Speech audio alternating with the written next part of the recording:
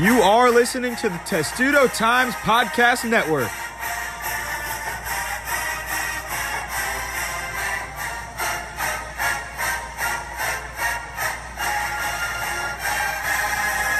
Hey everyone, and welcome back to the Testudo Times Podcast. I'm Dylan Spilka, your host, alongside Lauren Roche and Sam Ostry. And Maryland football is 5-3 after beating Indiana last week during the homecoming game in College Park. Maryland came away with its fifth win of the season. It was a 38-5 win. So let's just get right into it. What are our initial thoughts from that win, considering that now Maryland is one win away from being bowl eligible? Yeah, I think it was a good win. The offense, it was a must win, really, given the schedule that's coming up. The offense played well, and it was encouraging to see Talia have another big game. He had 400 passing yards. That's the most he's had on the season, 400-plus passing yards. And so it was encouraging to see the offense play well again, the first time in really 3 weeks since that 3-game losing streak and that last win that they had before that against Kent State. I think the defense still had a lot of problems. Giving up 35 points to an Indiana team that was on their third-string quarterback is still very concerning and should be a concern moving forward. But nonetheless, it was a must-win game at home, homecoming weekend. They got it done. And another encouraging thing was the penalties. It was the lowest. I think they had 5 penalties in the game, which was the lowest they'd had since week 1 against West Virginia. So the fact that might be, they might be turning a corner in that area where discipline has been a huge problem. I think they were expected to, and they were favored by a little more than a field goal, but it was still a must-win game that they got done.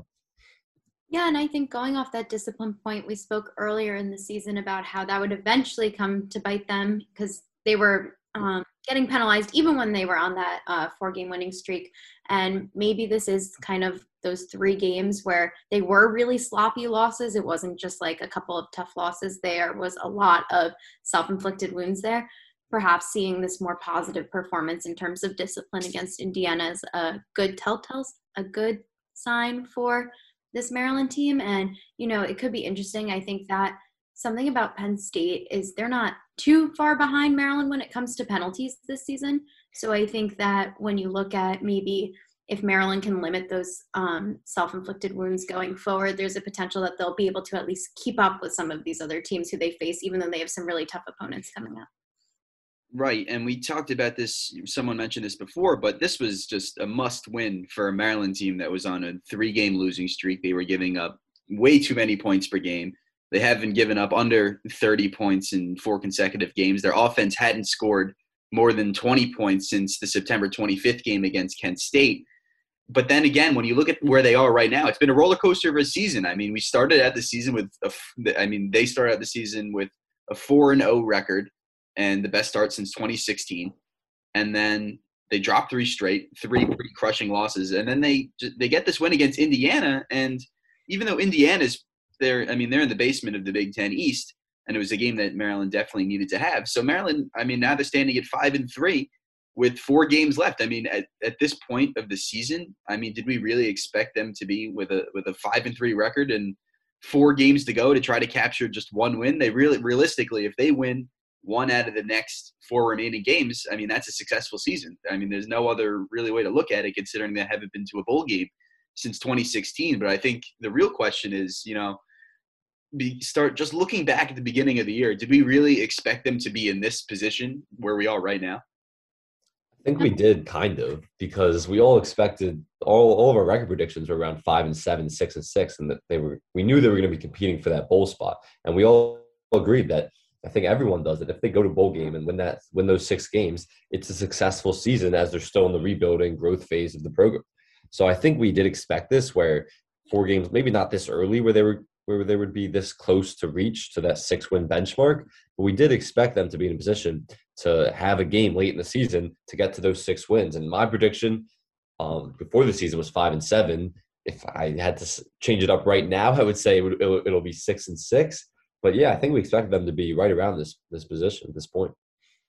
Yeah, I agree, but I think that the way we thought they would get there or around here was a little bit different. I was actually looking back today at that predictions article that we had put out, that prediction story, and I think that it was both Dylan and I said that, Michigan State should be one that they'd be able to win. And I think, like, looking forward, that's definitely one of the tougher opponents on Maryland's schedule.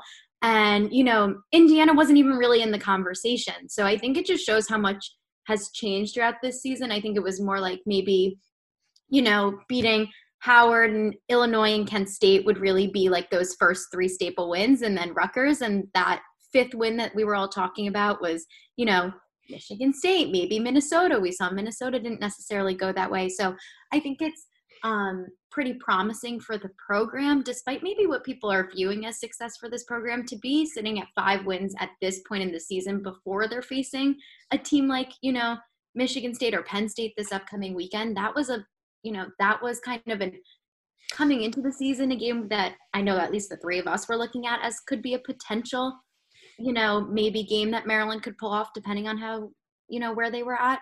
So I think for, you know, Coach Locksley and this program standing at 5-3 at this point is a success for the program in terms of this rebuilding. I mean, Locksley has spoken about this, you know, time and time again, that he maybe wishes that some of that recruiting and some of the building that they're doing yielded immediate results. And it's not going to. You're not going to, you know, it's really rare that you're going to go from losing nearly every game to going to a college football playoff, for example. But, you know, for this team to be standing at 5-3, only to be 1 win away and still have from qualifying for a bowl game, having 4 games ahead, one of those being Rutgers, and even potentially maybe an upset somewhere. I guess you never know. So I think, like, looking at that, it's really promising for this program. And I think you can kind of feel that, like, when we were in availability earlier this week and Locksley was talking and some of the players were talking, to only have 1 win ahead of them now to qualify for a bowl, I think puts a little bit of extra drive and motivation maybe. Just, it doesn't feel so far away where 2 games feels like a little bit more. You have to win 1 and then another to get somewhere. Now they already did kind of the first step. All they have to do is win 1 more and get there. So I think that this win did a lot for morale, and it was a must win, and it came at the right time for them to be able to have still, you know, a few games to be able to show maybe that they can do it.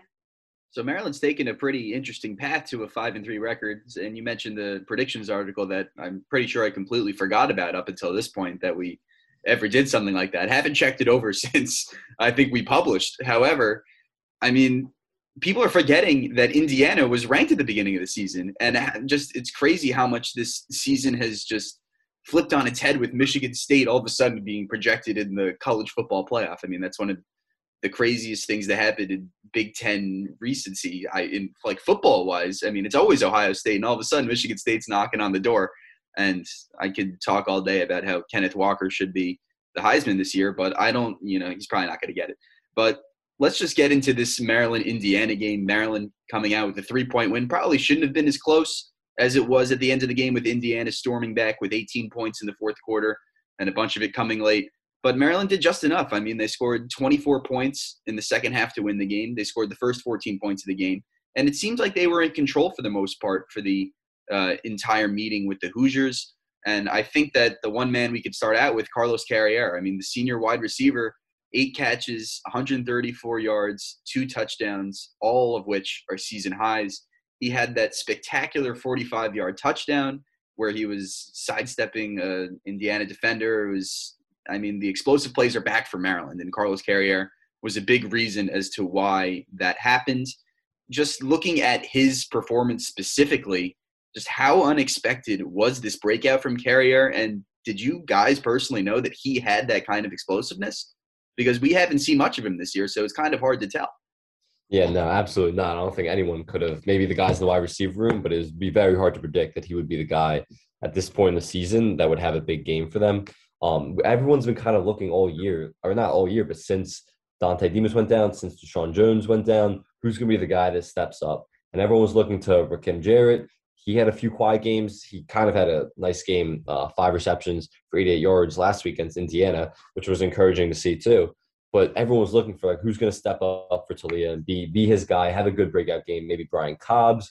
But no, this weekend it was Carlos Carriere, and he actually, the weekend before, he had a couple carries, a couple catches, so he was getting in the picture. But then 8 receptions, 134 yards, and 2 touchdowns. Taulia targeted him 9 times. I mean, they've developed some chemistry together, some relationship where Taulia feels comfortable enough throwing to him, and he's been here for a while. I mean, he's not new to this program, so it's it was impressive to see. And I don't think anyone could have expected that he would be the guy that would be stepping up in Dante and Deshaun's absence. Yeah, I don't think that it could have been predicted that it was going to be him, but I think we could have projected, of course, that somebody was going to have to step up. I mean, we were talking about the depth of, this wide receiver group when Dante and Jay Sean were playing, and you had Rakim in the mix. But I think part of that depth that was definitely touched upon was the depth beyond the starters. And maybe Carlos Carrier's name wasn't being thrown around as much, but I think, him having kind of some experience under his belt and maybe just, soaking things in and putting in the hard work really clearly paid off. And I think that, I don't think that this game was an outlier for him. I think that, we can expect, and, everyone who's watching can maybe expect him to now continue to get into the mix a little bit more, especially with, kind of the tight ends have been panning out a little bit more these last couple games. And he really has the opportunity to have this breakout role while teams are kind of focusing more, if they're focusing more on anyone else. And I think that, it couldn't have been expected, but I also don't think it's necessarily an outlier for him. And this could be the beginning of something really exciting for him. And Carlos Carrier, he only had, I think, 7 or 8 catches going into that game. He really wasn't a factor at all on offense. And without that performance against Indiana, I mean, I don't know if Maryland's getting that win. So Carrier, obviously, with a huge breakout performance for the Terps, and he showed a lot of speed. He's 6'5". I mean, for the speed that he showed especially on that 45-yard touchdown, I mean, he was really doing a great job of getting into open space, and it looks like he's kind of cementing himself as a top 3 receiver on this team, and you see it on the depth chart now. So Carlos Carrier really stepping up big time for Maryland. And it's interesting because I think the fact that a guy like Carrier is stepping up is a really good sign for this team, just in general, more of looking at depth players stepping up. Because if you think of teams like the Ohio States and the Michigans, it doesn't matter who's in the lineup. They're going to be good. You need the depth players to kind of just step in and fill that role that a starter can assume. And for a guy like Carrier to not – because he could have easily Maryland's depth players could have easily not broken out like that, and Maryland could have lost that game, and we would be talking about a lot of different things. But for Carrier to break out with the opportunity that he was given, it's just going to push Maryland in a much better direction. And then looking at the quarterback play, Taulia Tagovailoa, possibly his best game of the season. I think it was his best game of the season, honestly. 26 for 40, 419 yards, the most passing yards by a Maryland QB in a game since 2010. Make that 11 years. He also had 2 touchdowns. What are our overall thoughts of his performance? Because it was a lot better than the previous 3 weeks. Yeah, so he was great. Absolutely great. Against not a very good at all Indiana defense, but it was nice to see him get back on track and make those easy throws, make good decisions. Again, no interceptions. That's a big part of it. He wasn't trying to force things.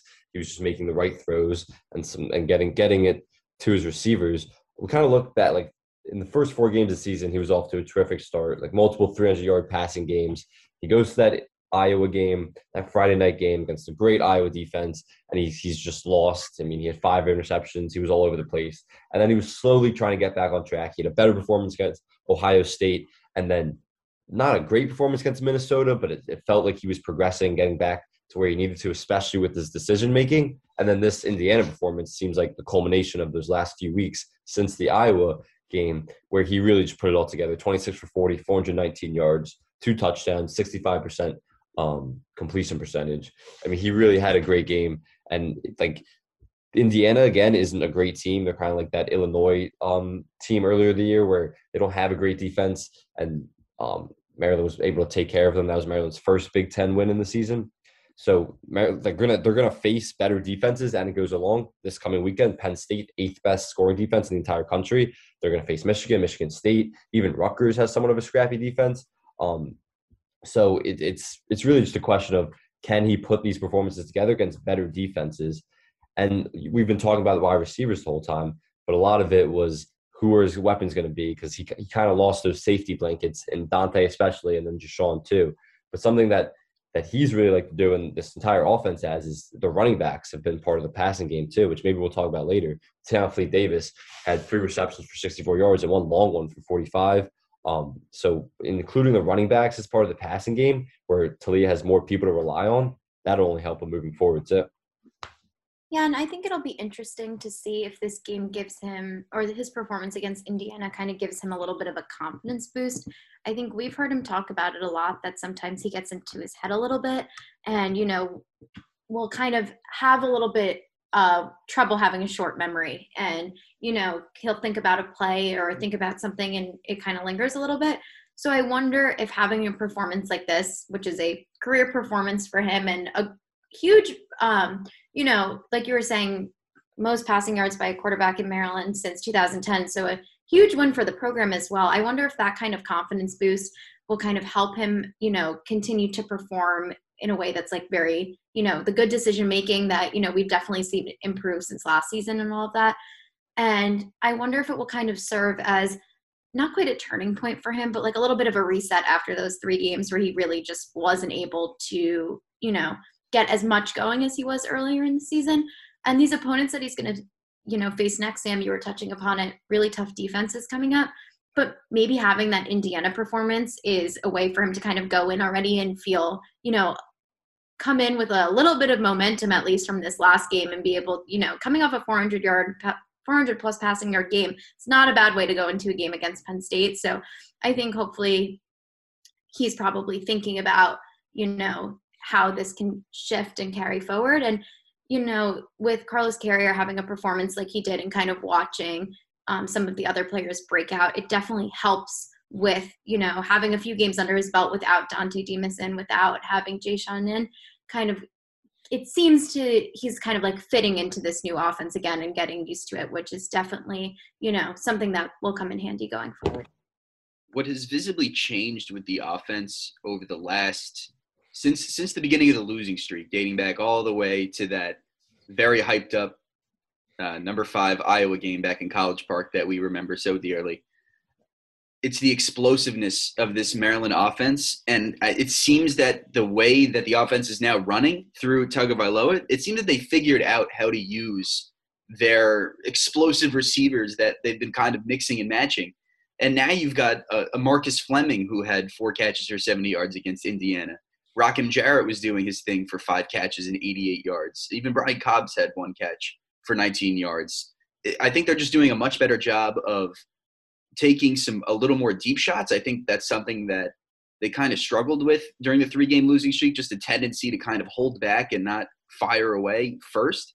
But in the last game against Indiana, Maryland had 3+ catches from wide receivers go for 38 or more yards. And then, Sam, you already mentioned it with Fleet-Davis and Chalon Famatau. They both had long receptions as well that went for over 30 yards, I believe. So there's just a lot more explosiveness with this offense. And obviously Tagovailoa's performance was just about as good as it can get. But that being said, I don't want to, and I know I'm sure you guys agree, I don't want to overreact too much to a win against Indiana, because we know that Taulia can perform really well against bad teams. And this offense, when they start clicking against bad teams, I mean, the sky's the limit for them. Well, they're not at the complete bottom of the Big Ten, especially the Big Ten East. They're definitely towards it. So when they're beating bad teams, it's really more about, all right, what can he do against teams at the top of the Big Ten or in the middle of the Big Ten? And that's what it comes down to. And that's really what we're going to find out in the next 3 weeks. It's a very good point, Sam. I would say that I agree with that. I think it's important not to overreact to what Maryland did against Indiana. I mean, they are at the bottom of the Big Ten East. So it's really just going to be – because every time the Maryland faces a pretty poor team, it seems that the offense is doing really well, except I think the outlier is that Illinois game on the road. But then when Maryland's facing a Big Ten team this season, all of a sudden the offense goes quiet. So I think these upcoming games especially against Penn State, is going to be very indicative of how Tagovailoa is going to perform against the teams like Michigan State and Michigan, even though those are 2 of the top defenses in the Big Ten. And then just looking at Maryland's running backs, we kind of have like a duo lead back situation with Chalon Famatau and Tayon Fleet-Davis. Fleet-Davis, 16 rushes, 40 yards, and a touchdown, had 3 catches for 64 yards. And Challen had 21 rushes, which was the most that a back has received this year in a single game. He also had 44 yards and 2 touchdowns. All 3 of those touchdowns came from 1 yard away, so nothing too big there in the touchdown department. But, which running back is going to get more of the work the rest of the way? I think that it's going to be a split between the two. But I want to see Challen get those rushes per game. I mean, he's doing he's a hard runner. He runs hard, and I think that he might be a better rusher than Tayon Fleet-Davis, even though I think Fleet-Davis is much better in the passing game. But I think that Maryland is starting to find a way to kind of utilize both backs in a very productive way for the offense, and I think we just started to see that against Indiana. Yeah, so I think Challen and Tayon Fleet-Davis, I think they're both really going to split the carries at this point and split the snaps in total, because like maybe Challen might be the primary back on the ground going forward, but like you said, Dylan, Tayon Fleet-Davis he's a serious weapon in the passing game, so they need him out in the field for that. So I feel like they're going to be splitting snaps a lot, and Challen obviously proved that he's capable last week. Neither guys are like really electric off in the ground game in terms of making explosive plays for themselves. I mean, even this past week, Challen had a good game. He only averaged 2.1 yards per carry, and Tayon Fleet-Davis had 2.5 yards per carry. So neither guy really was explosive off the ground game, but something that they both bring is they're good red zone runners because they're powerful backs. They do a good job, especially Tayon Fleet-Davis, of just making plays inside the 10-yard line and pushing the pile forward, which helps Maryland in the red zone. So I think they're going to be split backs moving forward, and you're definitely going to see more of Tayon Fleet-Davis in the passing game, which when you have another guy like Challen, you can put one running back in that passing game and not really worry too much about him as a runner. Yeah, I agree with that. I think that they'll continue to split, and for that exact same reason. And I think that, we talked about it last week especially, but with those 2 receivers going out, Tayon Fleet-Davis has had the opportunity to kind of step up and show kind of his, I guess, versatility in terms of what he can do as a running back and, all the different ways that he can help Maryland move down the field. So I do think that they'll continue to kind of split it going forward. And who knows, maybe we'll see something explosive come out of one of the 2 of them soon, and that will change. But for now, that's what it seems like. So Maryland's offense scores over 20 points for the first time since September 25th. And we've talked a lot about players that really excelled last Saturday against Indiana. But one player that really wasn't able to do much was tight end Chigoziem Okonkwo. And, coming out of that Ohio State game, I believe Chig led the team in receptions and yards. And we started to think, okay, with the absence of Dante Demas and Jayshon Jones, maybe Okonkwo is going to really step into a more receiving role. However, that hasn't been the case over the last few games. And last game, Chig, 2 catches, just 2 yards on 2 targets. So really not much attention from Tagovailoa in the passing game. Are his strong receiving performances, do we think he's really just capped off? Or is it just a matter of other players in the offense really stepping into their roles? And it seems to have impacted the offense in a better way, while Chig was that placeholder, kind of helping Maryland transition into a new kind of like evolution of their own passing game with the depth stepping up. But it's kind of hard to tell if Chig is going to produce for the rest of the season. I still think Chig is a very good player. I mean, I think he's explosive as he can be as a playmaker. When he catches the ball, he's athletic, obviously. He really hasn't been too, like, tight ends coming into the year where they weren't a part of the offense at all last year. We saw Chig make more of an impact in the red zone, catching a few touchdowns early on in the season. And then he was kind of a safety blanket for a few games when those injuries to the wide receiver position happened and guys had yet to step up. So he's not, I don't know what it is, why he's not as involved as maybe people expect him to be in this offense, but I do still think he's a good player. And if Taulia can find him, he's certainly capable of making plays. Yeah, I think that he definitely is still a good option for this offense, and that maybe as they continue to find different ways to advance their offense, that he will kind of keep being an option once some of these defenses figure out different ways to stop some of these new ways they're trying to figure things out. I think he still will be at least a semi-staple for this offense. And I think that, if he's being targeted, he'll perform well. And, that's just based on how often he's going to be thrown to. And one thing I forgot to mention was that Shig actually drew a defensive pass interference call in the red zone, in the end zone in the first quarter against Indiana. So he wasn't all that quiet. So he's still active in the red zone, and I think he's still going to be the rest of the way. I think he should see a little more production on offense. Obviously, 2 receptions for 2 yards is probably the floor of what he's going to offer. But with the rest of the offense stepping up, it doesn't seem as though that's one of the bigger Maryland worries as of right now. And a big worry right now is the defense. The defense has given up over 30 points for the 4th straight game this season. But this time, Sam, you mentioned it before, it was to a true freshman, Donovan McCulley, and Maryland once again gave up over 400 yards. The rushing defense once again was extremely beatable for the 2nd straight week after being absolutely torched by Minnesota in the ground game. Stephen Carr went for 21 rushes, 136 yards, 2 touchdowns for Indiana. What is everybody's initial reaction to Maryland once again getting just flat out beat in the ground game? Yeah, this defense is really struggling right now. I mean, to like a true freshman quarterback who was making his first ever start, Indiana's 3rd string quarterback on the depth chart, for him to throw for 242 yards, 2 touchdowns, and no interceptions. I mean, it's not really acceptable. And this game was maybe the score isn't a good indicator of how close it was, because it really wasn't as close as a 3-point game. Maryland was kind of in control throughout, and Indiana scored a touchdown late that ended up making it a 3-point game.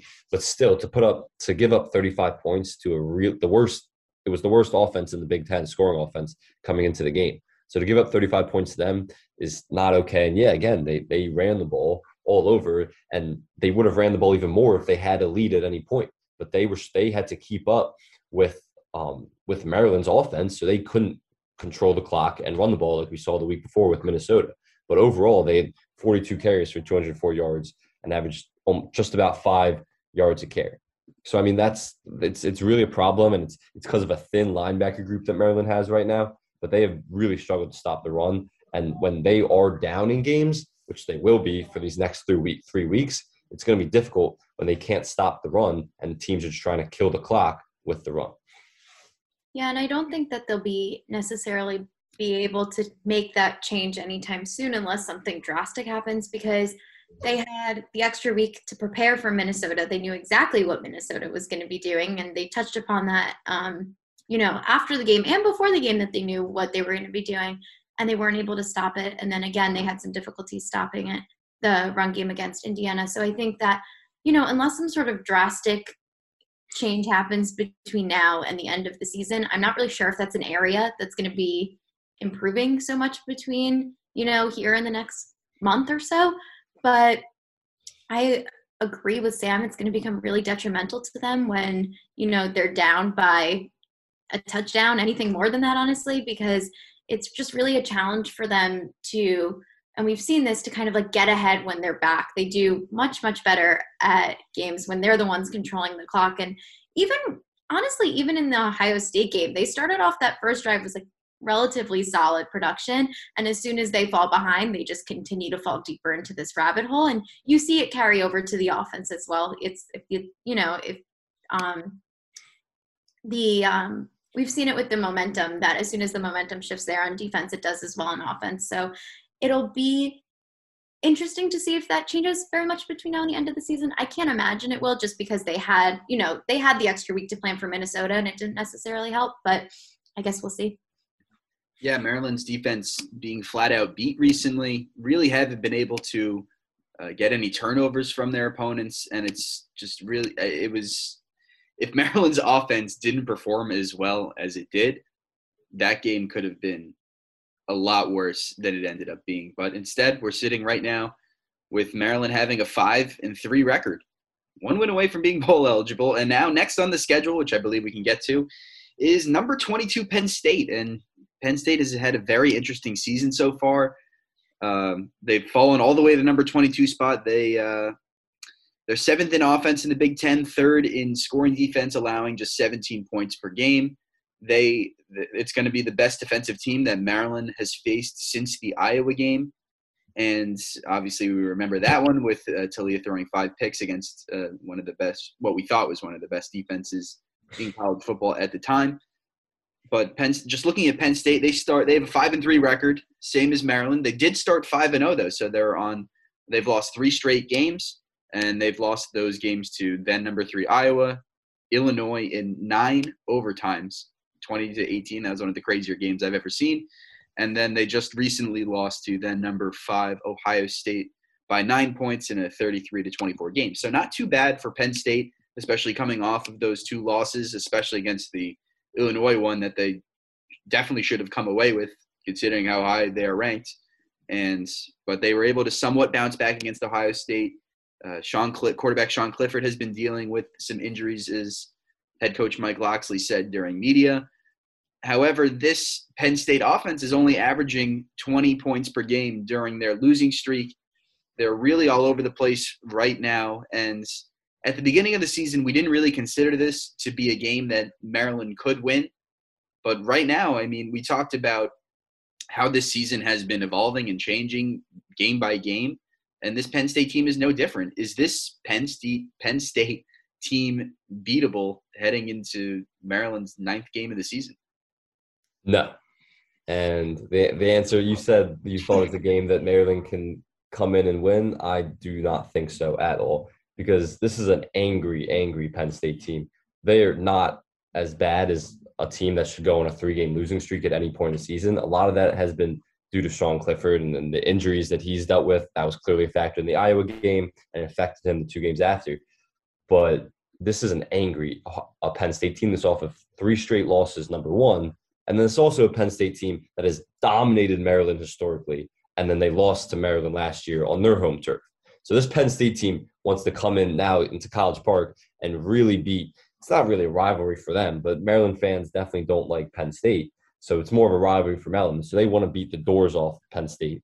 The line was opened up at like 10.5, 11. That was very surprising to me, because I expect Penn State to come in angry and really play, because they're not completely out of the picture. I mean, you guys are laughing. I'm telling you that this is a scary game for Maryland. Because this isn't like a must-win. Like, yeah, Maryland is so close to that 6-game bowl mark, but they have 4 games left to try to get there. They know the schedule is going to be heating up after these next 2 weeks. So I don't know if Maryland's getting up as much as Penn State is for this game, and Penn State's the superior team. So I think Penn State's going to have an easy win. Yeah, I mean, I understand what you're saying with like the anger and the animosity that Penn State. Apparently, they're very angry, right? very upset. But I understand that they definitely are coming in with the chip on their shoulder. I mean, Maryland beating them at home, obviously not ideal for them. 3-game losing streak, one of those being to Illinois, obviously not ideal for them. But I do think that it's interesting to – I don't know. I don't necessarily think Maryland's going to win, but I do think that, you know, that there is a chance that maybe this game could be a little bit more exciting than maybe people thought 3 weeks ago, I guess. And obviously we talked about not reading in too much to the win against Indiana for Maryland's win against Indiana.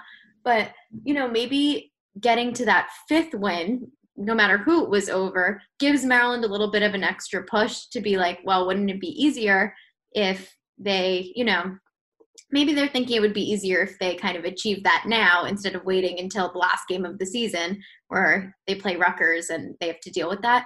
I don't think that's necessarily enough for them to pull out a win, but I think that there's an interesting perspective. The unique thing about this game is when they hosted Iowa, it was very reminiscent of that Penn State game that was here a few years ago that didn't go well in Maryland's favor. Maryland already had that kind of game this season. Maybe this is their chance to be like, obviously this one's a little bit different. Definitely won't be as many people there. Afternoon game versus that Friday night element. But maybe there's a chance where Maryland's like, we've already let a hyped up match get the best of us. Maybe we don't lose by as much, but maybe that's what they're thinking. But I do think, you know, I think that Penn State is the better team in this matchup.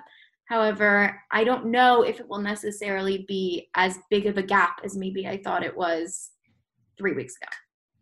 So for me, what I see from a Maryland team that came into 2 consecutive games against Minnesota and Indiana, basically knowing what they were going to get in the opponent's offense. And it's not like they were facing some of the top offenses in the Big Ten, and they still got run over. They got run over by Minnesota's run offense, and they had over 400-something yards. And then Indiana, with a true freshman at quarterback and a middle-of-the-pack Big Ten rushing attack, they still ran all over Maryland, still put up 35 points. So for a team that's better on offense, especially in the passing game, if Sean Clifford's at full health, I think Maryland's in deep, deep trouble going this Saturday, to put it lightly. I could see them giving up 40-plus points in this one. I think that what we've seen from the defense really just hasn't shown that they can stop an offense like this that's going to come into College Park. Like Sam said, they are unhappy with how their season is going. They are not happy to be on a 3-game losing streak. They are angry. They are upset. They are frustrated with their 3-game losing streak, as I'm sure Maryland was. So Penn State's going to come into College Park with a purpose once again, just like it did in the 2019 season. And I think that offense is really going to bring it to Maryland. And I think the Terps are going to have a really tough time. But, yeah. And yeah, I mean, your point is spot on that they should just run the ball, because that's been the recipe against Maryland's defense, where you're just running the ball down the throat, control the clock through the run game, and you're going to have success doing that because Maryland has failed to stop the run. But on the flip side of it is we haven't seen Maryland's offense be able to compete against top-level defenses. I mean, we've seen Taulia and the passing game break apart some not great defenses like Indiana, Illinois, and some of those early season opponents. But Penn State is one of the best defenses in the country. I think they're ranked, I think I said it earlier, but they're ranked 8th in scoring defense. That's one of the best defenses in the country. And there's no reason to believe that Maryland's offense is going to start clicking against such a great team. And just a statistic for you, I mean, Penn State is 41-3-1. 43-1 against Maryland. Maryland doesn't beat Penn State, and they got the best of them last year because that was an Penn State team that started 0-5, a much different defense. So Maryland was able to get the best of them that year, but that's their one-in-a-decade win over Penn State. It doesn't happen. And I don't see it happening this Saturday. Yeah, I think that there's a lot of points to agree with right there, and I think that's an absurd record, 43-1. I can't even fathom that right now. So I think we can just get right into score predictions. Favorite part of the show. I said it before. I think Penn State's scoring over the 40-point mark. I don't think Maryland has really proved that they are going to be capable of stopping an offense like Penn State. So I'm actually going to go a little on the overside, and I'm going to say Penn State hits the 50-point mark and scores 52 to Maryland's 35. Okay, 50-35. I'm shocked you think Maryland's going to put up that many points. I think they can. I mean, it's just that they're going to be catching up the whole game, and I could just see Penn State getting out to a big lead quickly and Maryland just having to score, just throw relentlessly, and I think that's what they're going to end up doing. Yeah. I mean, I see a blowout too, but I don't think it's going to be as high scoring. I see 40-17 Penn State. I'm 40-24, so flip scores. Okay. Penn State. Okay, so everyone is on Penn State this weekend. No love for the Terps. That's what I said, right? 42-24, not 40. Yes. For me. Yeah. Correct. So all of us on Penn State this weekend against Maryland, and I think that'll do it for this edition of the Testudo Times podcast. So that does it for another Wednesday. Thank you guys so much for listening. We will get back to you next week with our reactions from the Penn State game, and we will be back next Wednesday with another podcast. So we'll see you next week.